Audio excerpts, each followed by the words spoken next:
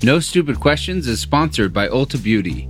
This AAPI Heritage Month, Ulta Beauty is celebrating the joy of belonging to a community composed of intricate connections, belonging to the heritage and birthright that is beauty. Ulta Beauty spotlights the AAPI community, passing the mic to brand founders and creators to tell their stories centered on heritage, joy, and beauty. Shop AAPI-owned and founded brands at Ulta Beauty stores and ulta.com. Take your business further with the smart and flexible American Express Business Gold Card. It offers flexible spending capacity that adapts to your business. You can also earn up to $395 in annual statement credits on eligible purchases at select business merchants. That's the powerful backing of American Express. Terms apply. Learn more at americanexpress.com/business gold card. He gave you a pink sweater too? Yeah, we all have the same pink sweater. I'm Angela Duckworth. I'm Stephen Dubner. And you're listening to No Stupid Questions. Today on the show, would it be better to have funerals and give eulogies before people die? They could turn into interventions, essentially. You know, there's something I've been wanting to say to you for a long time now. Also, comedian Eugene Merman joins us to discuss the question, what do all funny things have in common? They're all small. They're all yellow. They're always delicious. So, Angela, I had a question to ask you today, and it suddenly became much more timely, unfortunately, though, because it's a question about death. We've discussed death a bit on the show. Yeah. My original question was going to be, wouldn't it be better, generally, to have funerals for people before they die? Because, you know, we tell stories about people and discuss their virtues. And it makes me sad that so many people gather together to share stories about the dead person and they aren't there to hear them. You know, I know some people do this. Tuesdays with Morrie, the book by Mitch Albom, had a famous living funeral.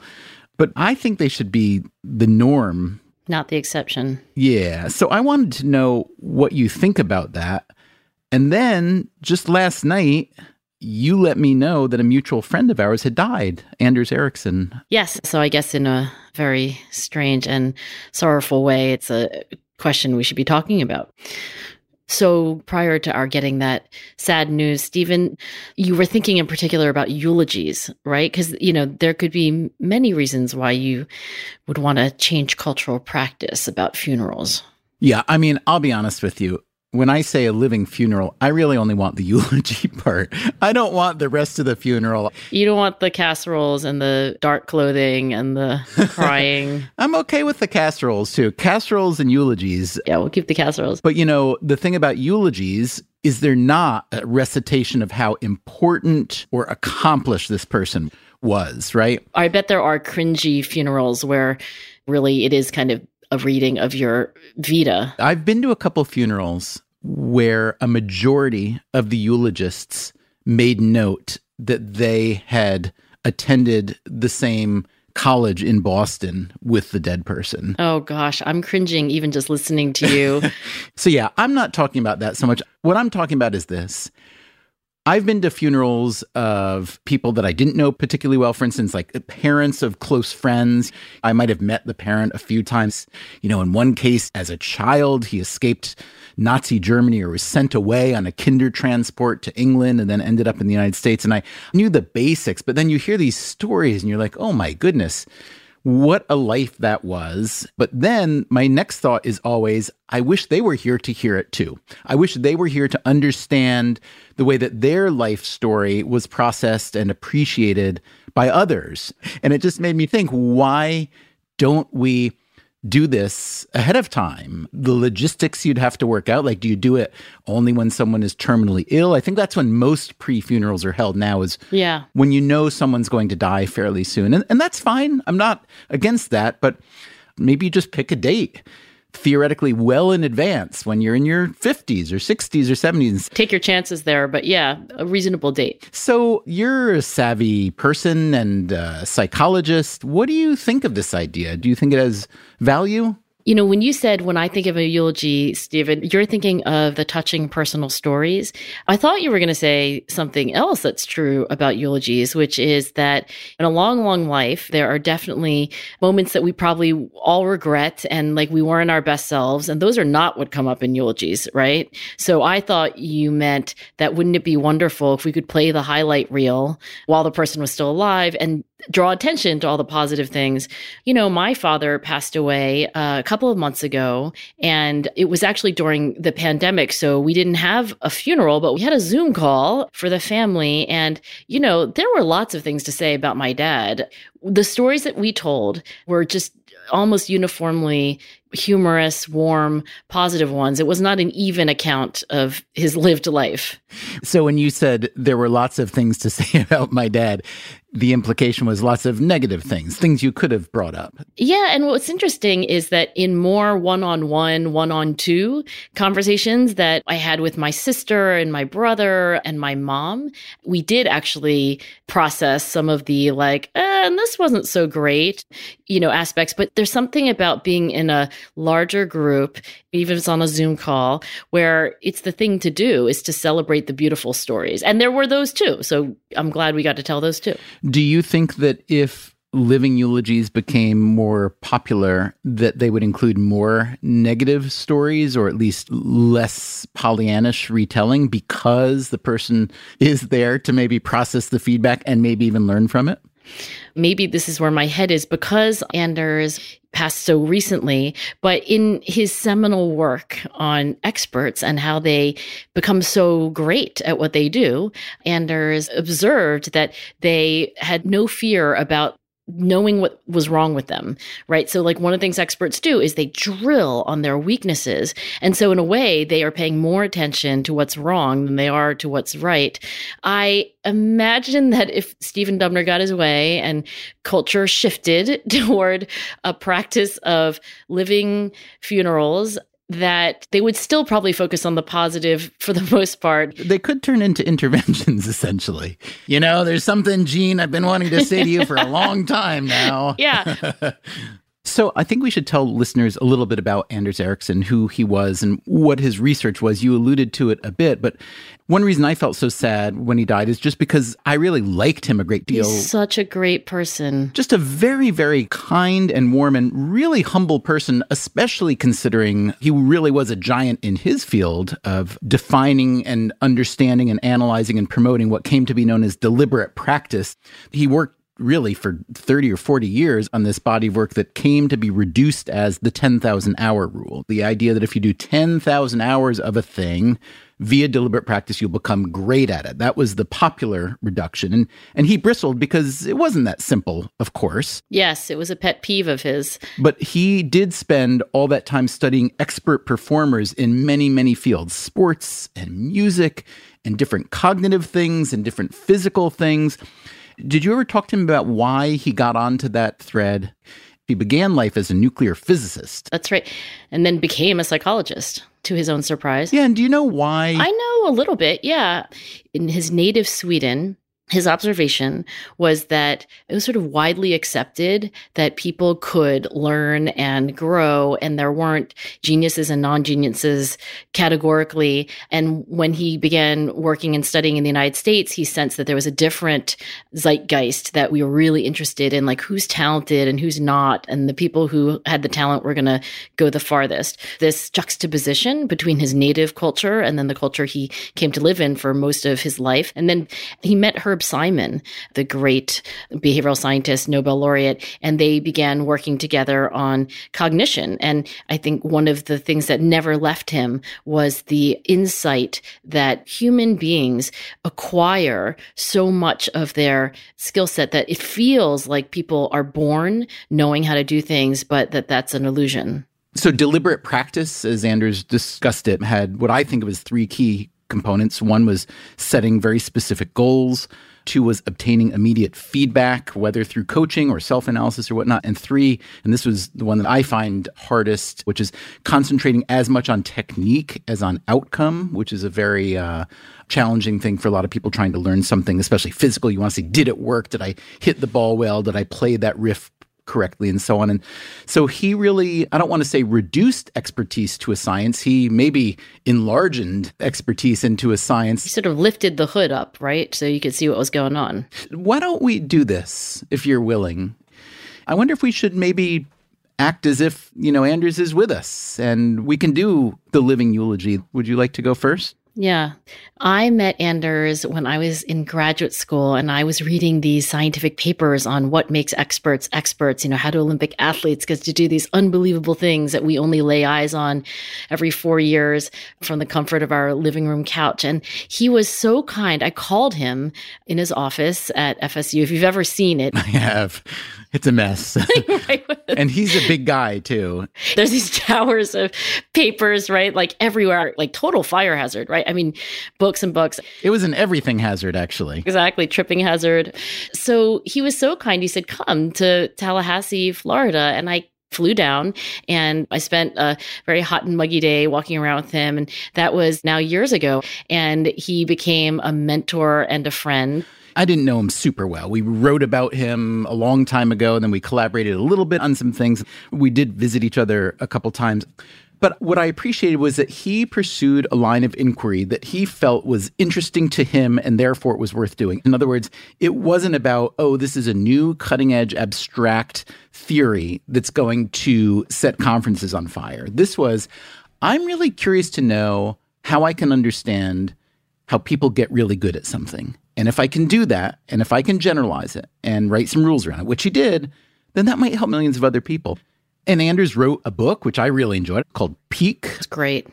I think you have his motivation exactly right. I think he understood that the implications of his discoveries about how people really do get better and that it's not all innate ability. Like, I think he could foresee that there would be a revolution and that what people can do 10 or 15 years from now when we fully internalized this idea would be radically different from the way we're operating right now. I once gave a lecture at Florida State. I get hired as a Freakonomics guy to come and give talks. I want to say it was like an alumni thing for the School of Business or something. And honestly, I hadn't even thought about visiting Anders. I was in and out the same night. And I sat down at the table, it was like a dinner and I was going to give the talk. And who's sitting there next to me but Anders Ericsson? I said, Anders, it's so nice to see you. I had no idea you were affiliated with this business school. And I think he wasn't. He said he just came because he saw that I was speaking and he thought it would be nice to say hello. And I was so delighted because, Anders is the big deal researcher and I was just literally the after dinner speaker. And I do remember at that conversation, I had just gotten into golf and I said, listen, I need to know what you can tell me about golf and expert practice and so on. You said this in a whisper so that nobody else would hear these. He did give me a really good tip. You really have to be a great putter to be a great golfer. And he said, and I studied very good golfers who were very good putters, and I found there was a surprising contributing factor to excellent putting, and it was leg strength. And he thought the mechanism was that you really just need to be solid, rooted, steady. And so from that day forward, it's been 8 or 9 years now, I never skip leg day at the gym because I want to be a better putter. So thank you for that. Did it help you, by the way, Stephen? I am a less bad putter than I used to be. And I can't tell whether that improvement, marginal as it is, was due to improved leg strength or just getting better over time because I was pretty terrible when I started. But I'm going to attribute whatever improvement I've had to Anders Ericsson. I have a story of Anders giving me advice. Maybe every 2 or 3 years, I would call him distraught at some turning point, didn't know what to do with my research program, didn't know how to prioritize my time. And he was like, can you name a role model of somebody who closely approximates best case scenario for what your professional life would be? And I thought, Carol Dweck. If I could die half of a Carol Dweck, the great Stanford psychologist who gave the world the idea of growth mindset, I would die a happy person. I really would. And then he said, it's very often very helpful to have a very clear mental model of what you're aiming for. And I actually have to say, it was phenomenal advice. And when I get a little lost, I think, what would Carol Dweck do? And I return to what Anders said. And anyway, what a great person, like just the most generous, kind, warm, humble, as you say, Stephen, funny, great dinner party guest. So, Angela, let me ask you this. One thing that makes a eulogy viable is that the person isn't there to hear it. So you can say things that may be so emotional or mushy or sweet that you'd feel uncomfortable saying. Do you think that's a problem we could get over? Or do you think maybe that's why we wait? Because it's not like we get together with people routinely just to tell them how much we love them. I have an alternative that I think actually works both to solve for the thing that you want there to be living funerals for, and also some of this awkwardness. I never wrote Anders a gratitude letter. And a gratitude letter is what it sounds like, but unlike a thank you note, which is, like, thanks for the pink sweater, like, I will wear it and think of you. He gave you a pink sweater too? Yeah, we all have the same pink sweater.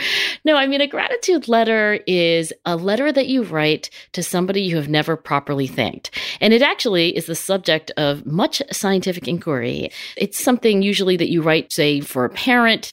It's very often to a teacher. And I do regret that I never sent Anders a gratitude letter. And this is, I think, something which solves for the same things you're craving, right? Like, I wish I had appreciated you more actively and in a way that you could know what I was feeling and thinking. So what do you think about that proposal? I like it. I think it has virtue, but I also think it has shortcomings in that it's not interactive and it's also not being shared with anyone. You want this to be like a public celebration. Yeah, I like the idea of the community. I'm thinking particularly of a couple of funerals of, like I mentioned, parents of friends. And then when you hear the stories and you're with other people, there's something in that shared event that I found really powerful. And to me, maybe this is my favorite part of it. It led to further conversation later. And I felt the eulogy really, quote, worked in that it helped build the community and it helped build the memory of the person after they were gone, because you now are sharing these stories and amplifying them and talking about them. A gratitude letter, which is wonderful, obviously wouldn't accomplish that. I think it's a compliment and not a substitute. Okay, I have a refinement on this. Have you ever heard of a Festschrift? I have. Have you had one? I haven't had one. Wait. All right, tell us. And I don't know whether there must have been one for Anders because he was so great. In academia, there is a tradition of a Festschrift, and it's from the German celebration, Fest, Schrift, work, a celebration of work. And usually what happens is there's like a one-day symposium of work that was inspired by a very senior academic. So the senior academic may be in their 70s or 80s. It happens usually within their lifetime, but it's toward the end of a storied career. And then all of the students and the students and the students get up, and they often deliver papers that are inspired by the original scholars' contributions. So it's actually not quite what you want, Stephen, because you want a celebration of life, not a celebration of work. But what if we riff on that? I think a celebration of one's life where friends and family go up to the podium with their, little notebook and their handwritten stories where they read them into the microphone and everyone listens. I think that's a brilliant idea. And, the Festschrift is the closest thing that I can think of as a ritual that already exists that comes close, but it's not quite the same thing. So I say, Angela, I propose a toast. Hang on. Anders Ericsson, that's for you. We're going to miss you as a person and as a thinker and as a friend. And I thank you for teaching all of us so much and for being such a shining light, really, for those of us who like to think about getting better. And I will say that in most eulogies, you have to edit out all the things that you think would be critical or negative, and you just leave the good parts. But with Anders, you don't have to edit out anything. It was just all warmth, all generosity, all curiosity, all science, all learning, and all friendship. Still to come on No Stupid Questions, comedian Eugene Mirman joins us for a conversation about humor that turns into a discussion about life, death, and finding comedy in both. Do you want to talk about it? But I was like, I want to talk about it, but only with Guns N' Roses.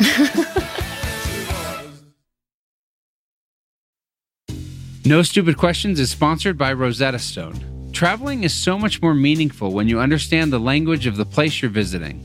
Rosetta Stone, one of the most trusted language learning programs, has helped millions learn new languages and can help you too. With Rosetta Stone, you'll learn intuitively. You're trained to listen, speak, read, write, and think in your chosen language. You'll be prepared for real, authentic conversations. Plus, their True Accent feature gives you feedback on your pronunciation.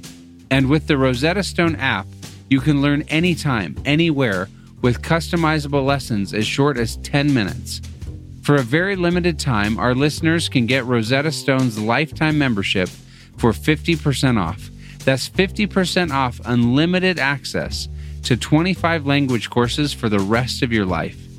Redeem your 50% off at rosettastone.com/questions. That's rosettastone.com/questions.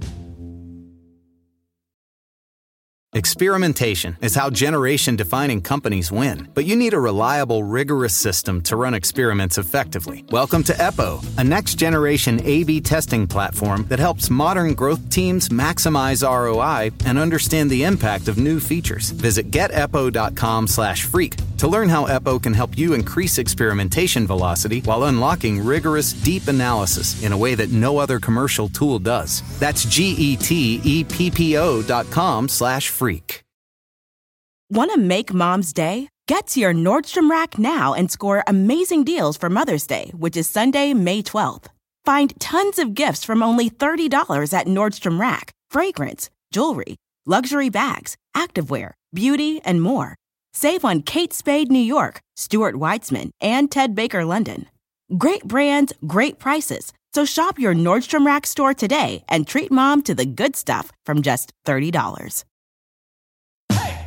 Angela Duckworth, it's a special day. We have a guest today. It's a great guest. He's a great guest, yeah. The comedian Eugene Mirman, who's a good comedian and a good person, probably best known as the voice of Gene in Bob's Burgers, but he's also done many comedy projects, including a 9-volume comedy album called I'm Sorry, You're Welcome. Eugene Mirman, are you on the line with us? I am on the line with you. I am in Cape Cod where I live. Eugene, nice to meet you. Nice to meet you. I love your work, but I'm not a comedy expert. Here is a question I have been thinking about literally for years. What do funny things have in common? What do funny things have in common? They're all small. They're all yellow. They're always delicious. Well, I'm going to quote the novelist and the writer E.B. White, who said, humor can be dissected as a frog can, but the thing dies in the process and the innards are discouraging to any but the purely scientific mind. So I wondered whether you think humor can be dissected, reverse engineered, and do you think we shouldn't even talk about it because we're going to kill the thing while we do so? So with comedy, yeah, you can dissect it. You can think what word is funnier when, what pause makes something work better. But it's also very scientific in that it's trial and error. You know, stand-up, you do lots of shows and you try different ways to explain things, different punchlines. I think of it as a puzzle you have to solve. There's sort of an observation or an experience or remembering a story. And then you have to figure out, one, how to convey it to an audience, and then two, how to make it both clear and funny. I always think of humor as a form of intelligence. And I think that the inspiration comes from an insight, right? Like you see a truth, you have an observation. But I was just curious, like you weren't a very good student. So are you smart? Are you not smart? Why didn't you do well in school? It would be funny. It was like, they all didn't understand how brilliant I was. And then they gave me a 2.1 grade point average, which is very bad. That's how dumb they were. Yes, that's how foolish they were. So I was also in special ed. I was a very bad student, and it could have started from just being foreign and having a tough time at school. You came here at age 4 or so from Soviet Union, yes? Yeah, exactly. I came here when I was 4. And I don't know if I had ADD or not ADD or... Well, you had to have some diagnosis, right? Like, do you know what your special ed form I don't know was? in the 80s if they would diagnose you. I think they'd just be like, you can't focus, you're bad at school, you test erratically. We don't have a word for this yet, but let's try to help you. And I did sort of get better. And then I did go to college. I created a major of comedy so that I would largely do the things that interested me. You went to Hampshire College, correct? I went to Hampshire. And what was your coursework? I did a paper on Lenny Bruce's social effect. I did a paper in science on the physiology of laughter. And I did a weekly comedy show in the basement of my dorm. So it all kind of came together into my final project, which was a 1-hour stand-up act. Okay. I have to say, the great irony here is that your major in comedy sounds like the least practical, applicable major that you could choose in college. And yet it has been for you as on point as any college major could be, as opposed to everybody else's college major. So congratulations. No, you know what? He's got competition. Will Shortz, the famous New York Times crossword. He got a major in crossword puzzles? Yes, he studied puzzles. He actually created his own major.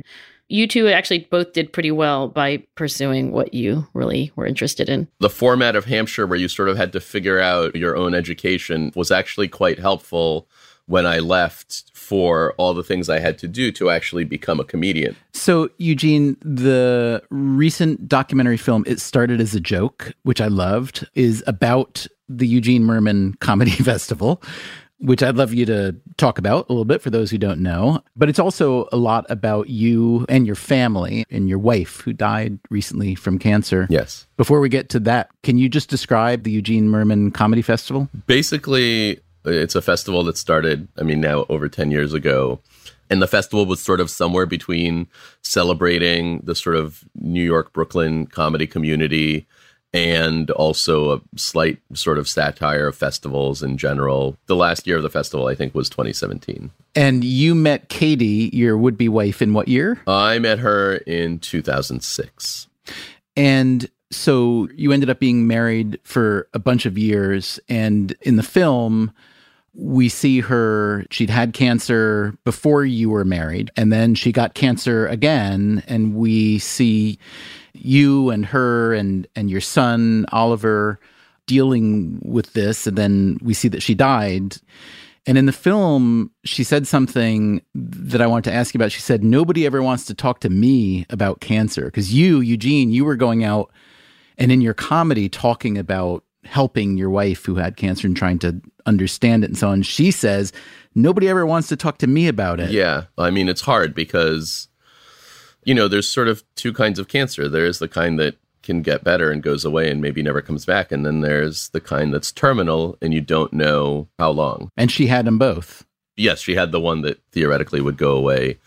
And then she got, terminal cancer that came back, and she had it basically for 6 years. So what did she mean by that when she said nobody ever wants to talk to me about cancer? Did she want to talk more about it? And was she put off by the fact that people would dance around it? Not exactly. I think it's the idea that, and I say it in the movie, where talking about it isn't going to be the thing that kills you. Katie and I felt comfortable talking about it. It was part of our daily life. I think that there was also this sort of feeling whenever I told someone that Katie had cancer, their reaction was almost as if they were telling me that Katie had cancer. They were so tortured. Yeah, there is a taboo of sorts. And in some cultures, there's a real taboo where people whisper the word cancer. You mean they won't speak it, they only whisper it? Yeah, and that's probably true of America in the 50s. And Eugene, what about for you? I hope it doesn't feel like I'm insensitive in asking this. Do you want to talk about it all? Not necessarily with us here now. Do you want to talk about it generally? It would be funny. I was I want to talk about it, but only with Guns N' Roses. I can see the appeal of that. Very specific request. I am happy to talk about it. The stand-up was largely about people being at a loss of what to say or how to talk about it. And you created icebreaker cancer cards, we should say, ways to start the conversation. Exactly. I will say that, as a result of both the movie and even that bit and stuff, different people reach out to me and sort of talk about their own experiences and how they are very heartened by sort of the ability to talk about it. If you do have a friend who that their spouse or their child has a disease or cancer, should you say, would you like to talk about it? I think you're so generous when you say that people mean well, and even their clumsiness and their whispering, and it's very generous of you to say that, because I think that's true. But what advice do you have then? I would say that anyone would have to appreciate somebody trying. If you don't know what to say, trying and being clumsy is okay. Katie and I would often be we don't know how to talk about it. Her feelings are complicated. And she lived for years. And there were times where she was doing kind of okay and we could do stuff, and times where she was on a stronger chemo and we couldn't. And then it was often up and down. When we thought things were bad, they actually would often get better because a previous treatment stopped working and a new one actually would work. And it is sort of this strange roller coaster. So yeah, I would say that my advice would be to just broach the subject and to see what the person says. Eugene, we've spoken before, Angela and I have, about this idea of a living eulogy, where rather than waiting till someone's dead to say all these things that you loved about them, that you actually do it while they're alive, whether they're terminally ill or not, just that eulogies are kind of wasted on the dead generally. I'm curious if you have any thoughts on that idea. And since she was terminal, you knew she was going to die. And since she was so young, whether you did anything like that with friends and family? Well, I mean, we made a movie that she saw. I guess you did do that. We didn't hold like a pre-death party, but I think I would often say to her the things that I loved about her. I mean, it's interesting because I would say that actually so many of the things that people said at Katie's celebration of life that we did a few weeks after she died, I will say that she would have known a lot of it. She would have known those stories. I mean, it doesn't make it any less hard or sad, but it also does make it warm. So there was something Katie said in the film that struck me. She said that despite cancer, and then she said, which is a big despite, that she was happier than she'd ever been, even though she knew she was going to die pretty soon. She said, I'm okay with that. I was curious about you, though. Like, were you okay with her being okay with that? I mean, yes, in the sense that we tried very hard to have as happy of a life as we could at each sort of moment. So it's obviously sort of hard and strange knowing that someone, will die. But also we did largely live in a world of kind of month to month. And it would always just depend on what was plausible in terms of how she was feeling. But we did, we got married. We had a child through a surrogate. We did the things that people do to be happy in life as much as we could. Her sort of resilience and tenacity to me are incomparable. And also the way that she looked at things. She was resigned to the truth of the situation while sort of fighting for the moment. And how does your family function, meaning you and your son, without her strength and resilience now? Do you find that you are finding ways to compensate or make up for that? I mean, a lot of it was I was very focused on making sure that he was okay and figuring out ways to talk to him about it. But I mean, I have like a therapist who is also a child psychologist who really helped me with just how to help him and sort of each of us helping each other. Before we let you go, our producer, Rebecca Lee Douglas, so Bob's Burgers is her favorite show in the world, I think in history. More than Gunsmoke. Even more than Gunsmoke.